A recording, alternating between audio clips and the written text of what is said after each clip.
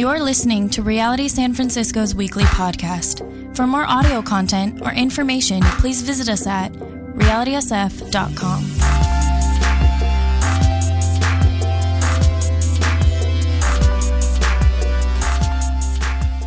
Good morning, church.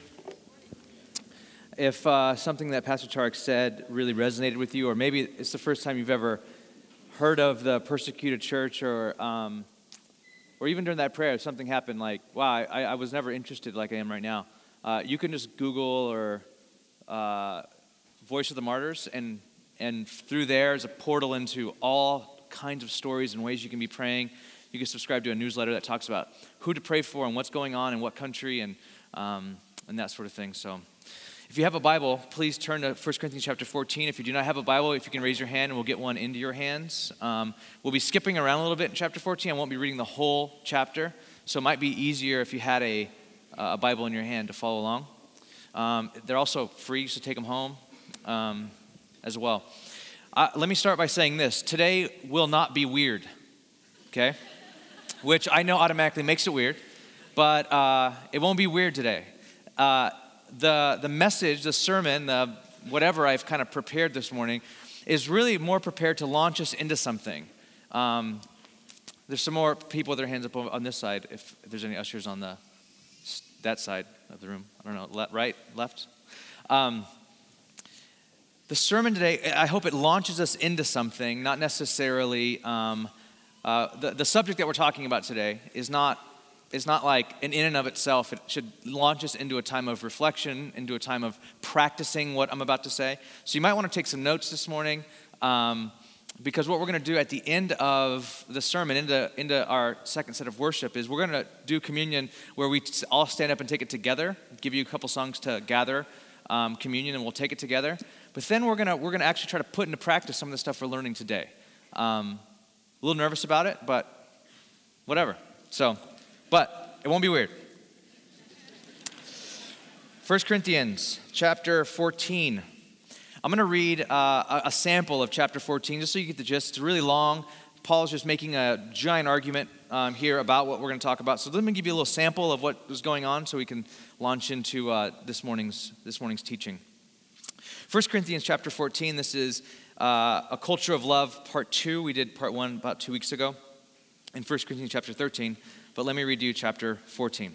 Verse 1. Follow the way of love, Paul writes, follow the way of love and eagerly desire the gifts of the Spirit, especially prophecy.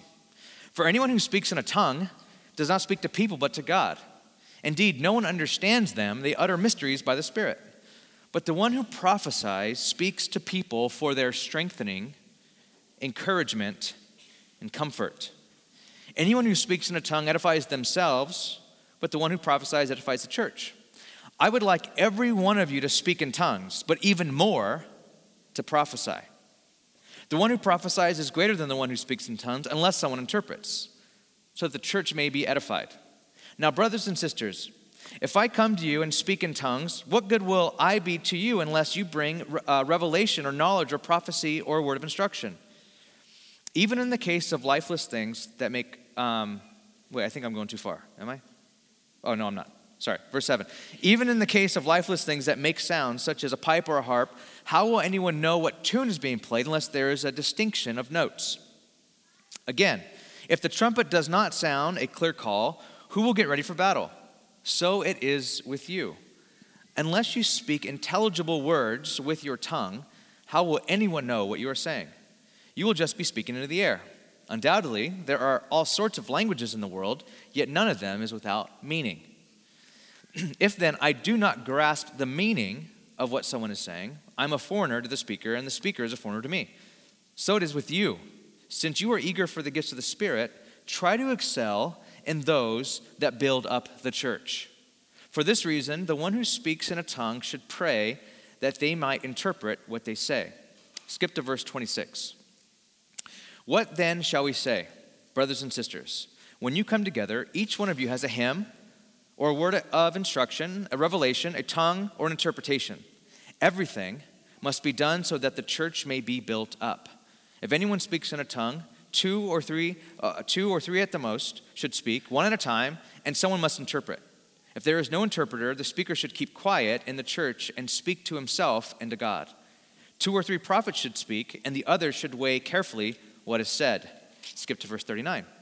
Therefore, my brothers and sisters, be eager to prophesy, and do not forbid speaking in tongues, but everything should be done in a fitting and orderly way. Nervous yet? Let's pray. God, I thank you for your church, this church, God. How you love this church, and how I think we are here truly to be strengthened and built up. And I pray that everything that's done today would be to build one another up. There'd be no showboating. There'd be no one here that tries to grab the attention. That everything would be done decently and in order, but also there'd be wonderful eruptions and manifestation of the Spirit's power and at work in this church. I submit my mind and my heart and my being to you, and I ask that you would speak through me, anoint me, Lord. I can't do this in my own strength and my own power. It's futile. And I pray, God, everything that's done today out of my mouth and out of the worship team, and as we minister to one another, would be done in love. And so may the church be built up in love this morning. In Jesus' name, amen. Amen. The longer that we're in the book of 1 Corinthians, we're almost done. We're going to jump to chapter 16 next week and then jump back to chapter 15 for about 4 weeks, and then we will conclude the book. But the longer that I'm in the letter of 1 Corinthians, I realize that our church is a lot like the church in Corinth. Even our cities are similar. Corinth was a progressive port town in the ancient Roman Empire. The city of Corinth was filled with diversity and had a reputation for its depravity. Whenever a Corinthian was depicted in a play, or a Corinthian was in a play, they would always appear drunk. They would always show up on the play drunk. Not literally drunk, but playing a drunk. The city was highly metropolitan, was very independent, and very entrepreneurial. And there was a church in that city. There was a young, thriving church in that city, and this church was diverse. It was filled with people who were new to the faith. Actually, in chapter 6 of 1 Corinthians, Paul mentions a swath of those who were at this church when he says this: do not be deceived, neither the sexually immoral, nor idolaters, nor adulterers, nor men who have sex with men, nor thieves, nor greedy, nor drunkards or slanderers or swindlers will inherit the kingdom of God. Then he says this: and that is what some of you were. But you were washed, and you were sanctified, and you were justified in the name of the Lord Jesus Christ and by the Spirit of our God. 1 Corinthians chapter 6, verse 9 through 11. That list is who made up the church. I absolutely love that list. It's a quite colorful bunch of people.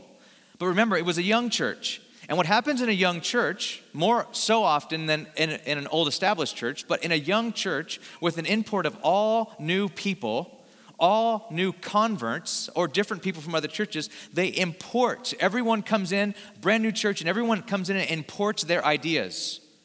Everyone comes in and imports their lifestyles, their culture, their attitudes.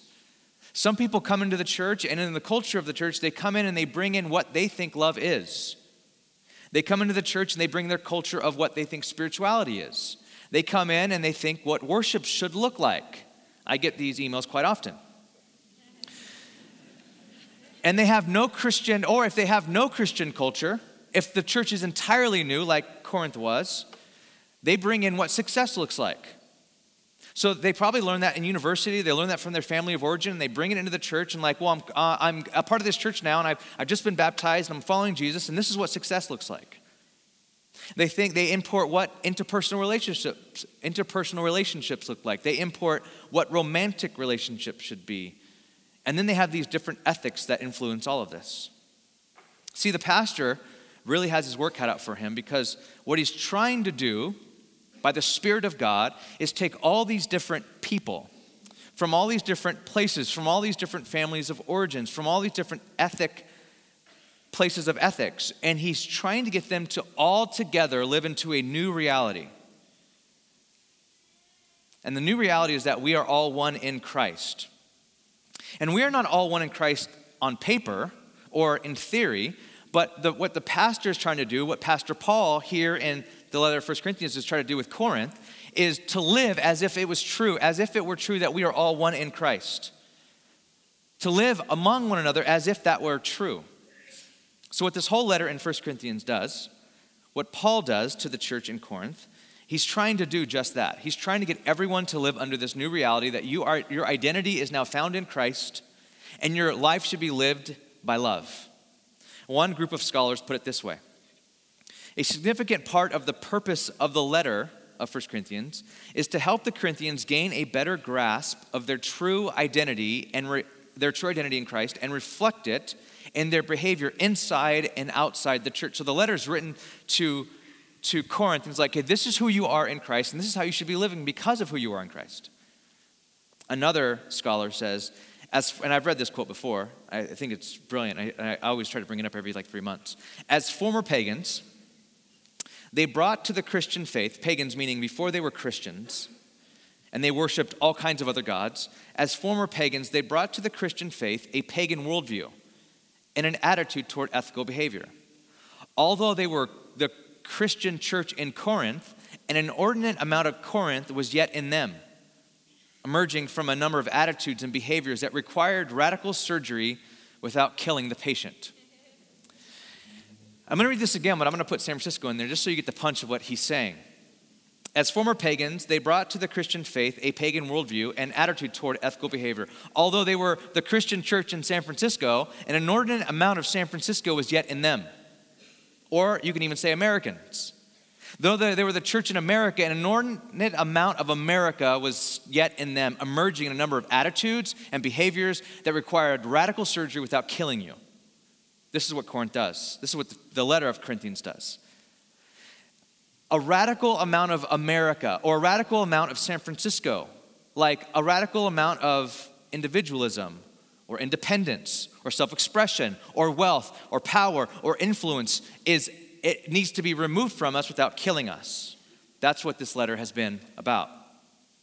And for the last 4 chapters, from chapters 11 to 14, Paul has been on a tear about how the church gathers, what it should look like when the church comes together for worship. So we've been in a little mini-series here in Corinthians on how the church has a culture. And Paul is saying, this is what the church should look like. This is how the church should gather. And he uses one word to describe how the church should gather. One word to describe what it should look like. One word should dictate how the church gathers.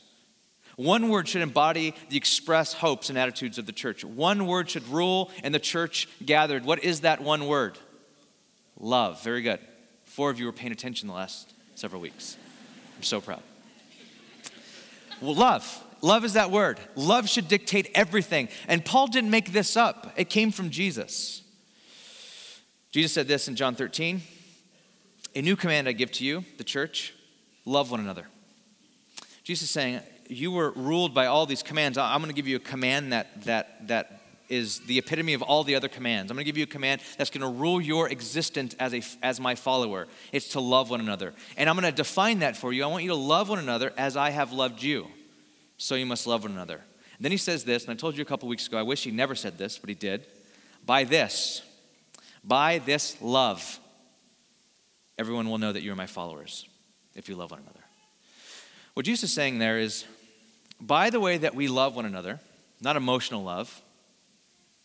This is not a love as an abstract idea, but how we literally love one another and show love to each other is how San Francisco, how the Bay Area, how the world will know that we are followers of Jesus. It's the measure by which we are Christ's followers. But for most of us, love is an emotion. For most of us in America, love is a feeling. Have a confession. I love furniture. I have no idea why I love furniture. I don't know where it came from. Maybe from God himself, I think. But I love a well-designed chair. I don't know, this is confession. Or a well-designed lamp, if that might sound really weird. I mean, I love it. This last week I was trying to explain the beauty of an Eames molded plywood chair to someone. I'm like, how beautiful, and they're like, it's small, it looks small and uncomfortable. I'm like, are you kidding me? It like perfectly cradles your body and it has these sexy I'll stop there because it gets weird after that. It's beautiful. They're like, I just don't get it. I'm like, it was acknowledged as the best design of the 20th century. They're like, yeah, I'm over you. I don't even know if I love you anymore. But my love for furniture is completely emotional. Completely emotional. And this is why. I can love something for like a year and then not like it anymore. And then I give it away. Like every collection of furniture that I've collected over years are scattered all over California, everywhere I've lived. Like I've liked it, and I liked it for a year, and then I get rid of it. And Ash, my wife, she says, "Why did you get rid of our couch?" I'm like, "I don't know, it just wasn't the one I wanted anymore. I gave it to so-and-so." Why'd you get rid of that? I'm like, my love for furniture is completely emotional. It's like I love it for a while, and then I get rid of it. And this is how a lot of us treat people. This is how a lot of us treat one another. Not only is love an emotion to most of us, and we end up treating human beings like the way I treat furniture, love is an idea. A lot of us are happy to have the right theology of love. You are just happy to know what love is, and that's it. You are just happy enough to know the theology of love, but do nothing with it. If I asked you, what do you believe about love? You would say, well, love is patient and kind and does not envy and does not boast and is not proud and is not self-seeking, is not easily angered, and love keeps no records of wrong. And then I would say, but are you patient and kind? Do you envy? Do you boast? Are you proud? Are you self-seeking? Are you easily angered? Do you keep no records of wrong? They're like, well, no, but I believe it. We believe the right things about love, and with that, we're happy. I can teach a sermon on love, and you're like, that sermon on love, yes, that's the one. I'm like, are you doing it? No, but I know it. I know it in my head. Love is not an emotion. Love is not an idea. Love is a way. Love is a way. This is how Paul says it in 1 Corinthians 14. Follow the way of love.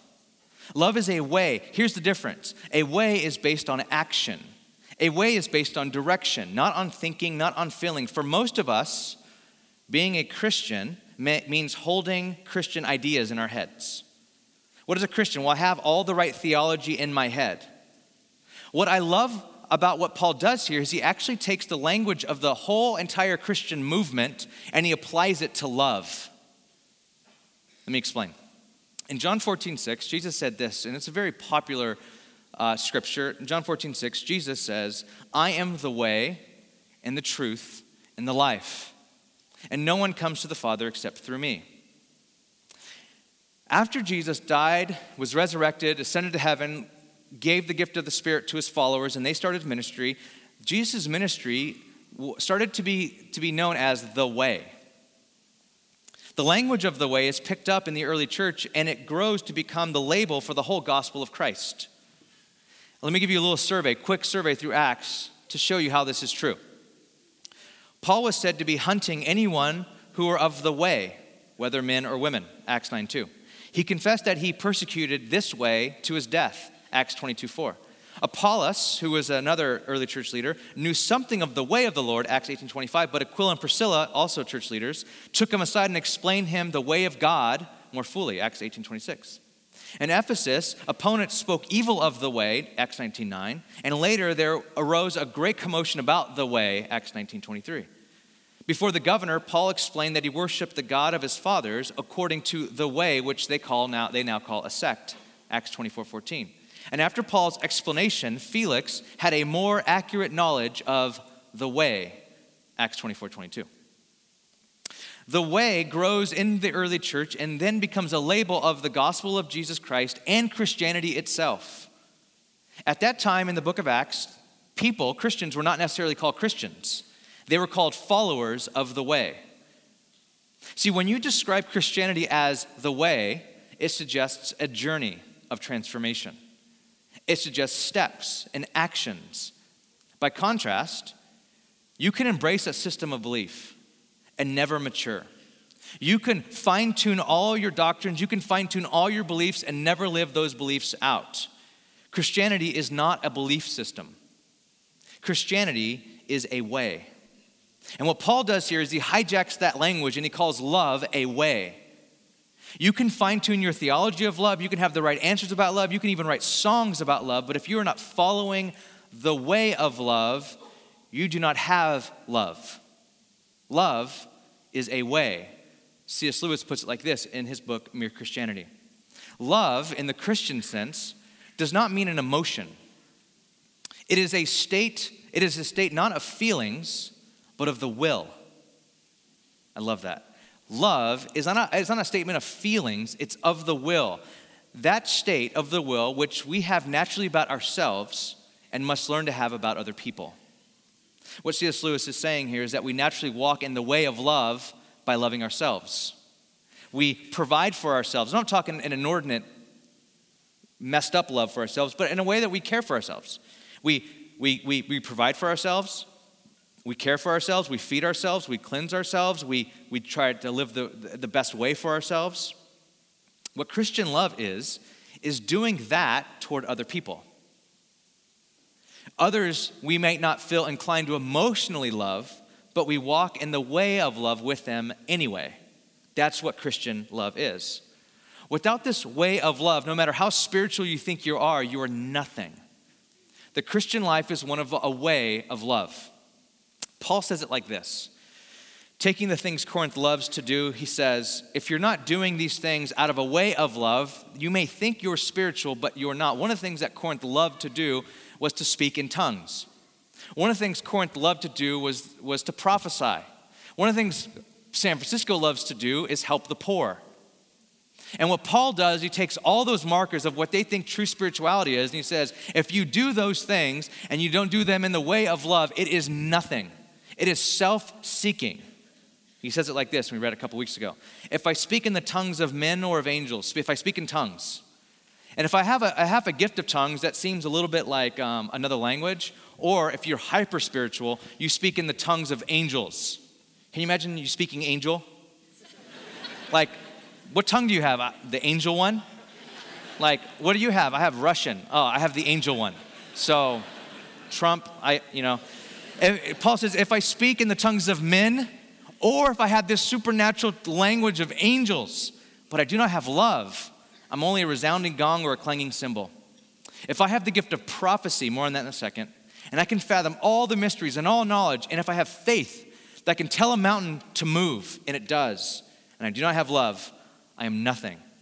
And here's one that San Francisco loves. If I give all I possess to the poor, and I give over my body to hardship that I may boast, but I do not have love, I gain nothing. Now keep in mind that this is a letter of correction. Paul is not at a wedding ceremony. He goes, okay, let me read from my favorite part of the Bible right now. It's not a wedding ceremony. It's not marriage love. What Paul is doing, he's correcting a church. He's like, you guys, when you guys gather together, there's no love. Guys, love is everything. Love is patient. It's kind. It does not boast. It does not envy. He's going into this because he's correcting them. They're not loving. They think they are. They think they're so spiritual. And Paul says the essence of spirituality is love, and you're not loving each other. When they gathered, as a church, love was absent, even though the church seemed really spiritual. This is so scary. You can go to a church and like, oh my gosh, Spirit of God was there. Like people were doing things and people were like singing out loud and clapping in their hands in the air and they're on the carpets and they were speaking in these foreign languages that I'd never even heard of before. Everyone was. It was so spiritual. And Paul walked in there and goes, but there wasn't any love. Therefore, you weren't spiritual at all. Now, this is what was going on in Corinth. One of the things that Corinth loved to do when they gathered for church was to speak in tongues. Now, let me explain what this is because you might be new to the faith and you have no idea what tongues are. Or you might come from a charismatic background. We have a lot of charismatic people. Where are you at? No, don't, I'm just joking. You're like, yeah, that's me. We know where you're at. If charismatic background, you guys know what tongues are. You're like, yeah, I do that. And then some of us, or you, I'm more from a charismatic background, but a lot of the people at our church are from a more non-charismatic, traditional. I don't even know what to say without offending anyone in this room, but not that. And it freaks you out. Like, okay, tongues is gonna be weird. I'm leaving right after the sermon. Let me explain what tongues are. This is where we get a New Testament understanding of tongues. Acts chapter 2. This was after Christ died. He rose from the grave. He gathered his disciples. He told them, don't leave Jerusalem until the Holy Spirit comes upon you. And when the Holy Spirit comes upon you, you receive power, and then you go everywhere, all over the world, and spread the gospel. So they're waiting. They're waiting on the Holy Spirit. They don't know what it's going to look like. They don't know what it's going to be. Verse 1, and when the day of Pentecost came, Pentecost is a Jewish holiday celebrating the giving of the law. And so Jews from all over the ancient Near East would come over to Jerusalem to celebrate this feast. When the day of Pentecost came, they were all together meaning the disciples that Jesus left there to wait for the Holy Spirit. They were together in one place. Suddenly, a sound like a blowing of a violent wind came from heaven and filled the whole house where they were sitting. And they saw what seemed to be tongues of fire that separated and came to rest on each of them. All of them were filled with the Holy Spirit, and they began to speak in other tongues as the Spirit enabled them. So the Holy Spirit came, and then it was like a tongue of fire. Don't think of like a tongue, like a tongue and then it's on fire. Don't think of that. That's weird. Just think of like a flame, okay? A flame of fire over everyone's head. And then you saw like flames over everyone's head, and then everyone just started speaking. And they were speaking in a language they did not have before. Like a language was downloaded into their minds, and they were speaking. But check this out. Now they were staying in Jerusalem, God-fearing Jews from every nation under heaven, because it was that feast that everyone was gathering around.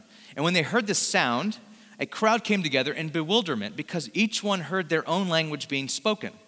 So people from all over the world were there, all over the known world were there, and they all spoke different languages, and they came together, and these disciples were all speaking their language, like, how'd you know my language, and how'd you know my language, and how'd you know my language? You don't even speak my language. It was a gift. Tongues are a language that is foreign to the speaker and given by God. Tell me if that's not a cool spiritual manifestation. That's cool. It's like I'm given a different language that I didn't even have to study to get. Like I got downloaded from the Matrix. Like I need Italian, and then boom. I don't know how to speak Italian. But do the thing. I don't know. Now, what are tongues for? Now, what are they for? That's what tongues are. But what are tongues for? They're not so you can ask for the bathroom in a foreign country. Like God, I need to give tongues. And you tell them, ask them where this. No, that's not what tongues are for. Here's a working definition of tongues. Tongues are a form of prayer and praise. This is so important. Tongues are a form of prayer and praise you express to God in a language that you do not understand. Tongues are directed towards God in a language that you don't understand, and God understands them. Now, this is how Paul says it. For anyone who speaks in a tongue does not speak to people, but to God. Indeed, no one understands them. They utter mysteries by the Spirit. So someone can come in here and speak in a tongue, and then everybody's like, I think amen, maybe amen. Like, I don't know what you're saying, so I can't amen it, really, but that's cool. And then it's a prayer to God. It's praise to God. Tongues are languages unknown to the speaker, but directed to God as praise and prayer. Tongues are great. The church in Corinth loved the gift of tongues, but they believed, like some churches still today believe, that tongues are the height and the epitome of spirituality. They thought if you don't speak in tongues, then you are not spiritual. They thought if you do speak in tongues and you speak in tongues a lot, then you are very spiritual. Now, what are the benefits of speaking in tongues? Paul says in verse 4, anyone who speaks in a tongue edifies themselves. So this is what tongues do. You don't understand tongues, but this is not inherently bad. Edifying yourself in this context is not inherently bad. So you would speak in a tongue, you wouldn't know how to pray, and then you would start to pray in tongues, and you don't know what you're praying, but when you're doing it, it's like God it's a beautiful way to pray to God. It's like, I don't know what to pray. The Spirit gives you language that you don't know you even had, and you're praying to God, but you don't know what you're saying, but you're still getting that emotional feeling of edification when you're in a really good prayer meeting. Have you ever woke up in the morning or whenever you do your prayer and some days prayer is just prayer. Like you are praying to God, you're doing this, but some days it's like God's right there. And you're being edified. You're like, oh my gosh, you come out of your prayer time, you're like, I could change the world right now. Like you float out of, it's like that. You edify yourself, and that's awesome. But here's the problem. There's 3 problems with uninterpreted tongues in a gathered church that Paul points out. 3 problems. It's great at home in your prayer. It's great in a prayer meeting as you're just praying, edifying yourself. But when the church is gathered like this is 3 problems why that uninterpreted tongues have. One, no one knows what you're saying. That's a problem. Two, it looks really spiritual. That could be a problem. Three, it only has to do with you. That's a problem. And this is exactly what was going on in Corinth. They would gather, and everyone would just start speaking in tongues out loud. And it looked so spiritual. Because if I was up here and I started speaking in tongues, you'd go, whoa, he's spiritual. If God gives you a tongue that you did not know, a language that you did not know before I walked on stage, wow, you're a spiritual person. The other reason what they were doing, it feels good to the person speaking because the tongue edifies yourself. So you go to church, you start speaking in tongues, no one knows what you're saying, but you feel really good about it. But nothing would be accomplished at church because no one knew what the heck people were saying. Nothing would be accomplished because no one would hear from God. Tongues are prayer. They're praise to God in a language that no one knows. You don't even know what you're saying. And what happened? And what happened in Corinth was tongues became self-indulgent religiosity. Tongues became self-indulgent religiosity. Tongues became a way of them going, I love church. I love it for me. I'm doing this thing. I'm so spiritual. I'm so religious. Hey, how was your time at church today? Oh, I don't know. I spoke in all kinds of tongues today. I think I even spoke in an angel tongue. It was awesome. And that was what, well, do you feel good about yourself? Yeah. So was the church built up? I don't know. I was. Was anyone encouraged? I don't know. I was. That's how Corinth was using them. It was pure individualism. And it became a form of self-centeredness, all cloaked in spirituality. Now, I'm going to back up and say that again because I think this is a good warning for this church. It might be healing balm for your soul because you've seen this in a church. And I hope you didn't see it in this church, but if you did, I want to speak to that. Church became about pure individualism, a form of self-centeredness, all cloaked in spirituality. It looked really spiritual, but it wasn't. Their gathered church became a religion that brings individual satisfaction, but helps no one else in the room. It became about themselves, but they didn't care about anyone else that filled that room. I think this can happen in other ways as well. I think a possible equivalent to the problems of tongues in Corinth today would be our problem with consumerism. I think the results can be the same. Because we live in a very consumerist culture, our commitment to a local church becomes what I can get out of the church. I go to church because what I get out of the church. I like how the music makes me feel. I like how the pastor makes me feel. And the spirituality becomes about me and what I get out of it. I'm a consumer. And then I switch churches when their goods and services don't meet my needs anymore. Their religious goods and services, aren't they up to par? There's like this new thing going on down the street, and that one, whoa, Spirit's really moving there. Notice I'm saying this because it's starting to get packed in here, and because I'm not going to 2 services, so I'll say this. This happens a lot in the church. Because we're so consumer-driven, the church itself can be hundreds of people in a single room trying to get an individual spiritual high. Like just 1,300 people pack into a room and like, I just want this spiritual high. I want to practice my own brand of private spirituality, and this is what this church gives me. But that's not the purpose of the gathered church. So Paul uses another spiritual manifestation, another gift, to explain what the purpose of the church is. And to that he says, everyone should prophesy. Verse 4, anyone who speaks in a tongue edifies themselves, but the one who prophesies edifies the church. Paul says that the best gift you can have in the gathered church is prophecy because it edifies the church. Now, what is prophecy? Now, let me just say this. Before I get into the definition, prophecy isn't necessarily predicting the future. So I don't want anyone standing up and saying, there's the big earthquake's coming to San Francisco, and it's 2014. No, that's not what we're talking about. It's not prophecy of Jesus coming back this day, this hour. That's not the prophecy. That's not what Paul is talking about here. Here's what prophecy is. Prophecy is a phenomenon that results directly from the access the Holy Spirit has to our minds, whereby he can create pictures in our imagination and supernatural dreams while we are asleep. He can put words, ideas, or scriptures into our heads with such force that we know that there is something weighty and unforgettable going on, something that carries with it the responsibility to pass on and relay what the Holy Spirit has communicated. That is a beautiful definition of prophecy. And this edifies the church. What this is that you get this impression, this spontaneous impression, whether when the church is gathered or when a community group's gathered, we're like, God I believe God might have a word for the church. I believe God might have a word for this person. I believe God might have a word for this group. You might get a word of prophecy for the church. And if that happens, please come tell us. We've been given lots of words of prophecy, and we just test them. We just wait on them and go, Lord, is that true? Sometimes I remember this one, I don't know if I shared this. This one time, a couple of months ago, I like to tinker with things. It just feels like nothing's ever set. I want everything to always be getting better. And we were looking at community groups for 2014. And I'm sitting down with our community group staff, and I'm thinking, okay, we should tweak this. We should get this better. What if we knock this? What if we did this differently? What if we did, I'm doing all these things.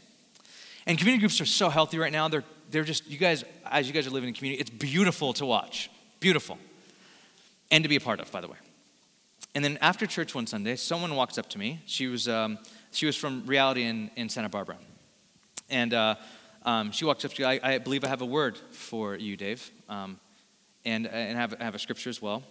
And the word is this, is that what I told you I would do through the community of this church, I'm doing.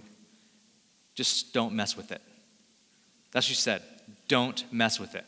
And I was like, turned pale. I'm like, and then she gave me the scripture, and I wrote it down, and I told the staff the next day, and they all clapped, like, yay, God spoke. Stop messing things up. It's a beautiful picture of prophecy. Like, that's what I need. That was so encouraging to me, because I'm like, okay, they're not the way I want. I want them to be this. I want them to do that. And she's like, God just told me basically calm down and stop messing things up. Okay, just sit back and God does this to the church. God does this in the community groups. God does this. It's beautiful when God does this. And how does it edify the church? This is how. Verse 3, Paul says this: the one who prophesies speaks to people. Do you see the difference between tongues and prophecy? Tongue speaks to God. Prophecy speaks to people. One who prophesies speaks to people for their strengthening, encouraging, and comfort. If prophecy is used right, the result is people being stronger in their faith and in their walk with Christ.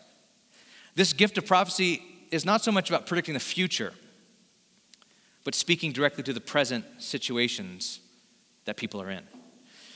My wife was at, 2 weeks ago, it was our women's retreat, 2 weeks ago. Awesome. Stories I'm hearing from that, women's retreats I think are more spiritual than pastor retreats, just saying.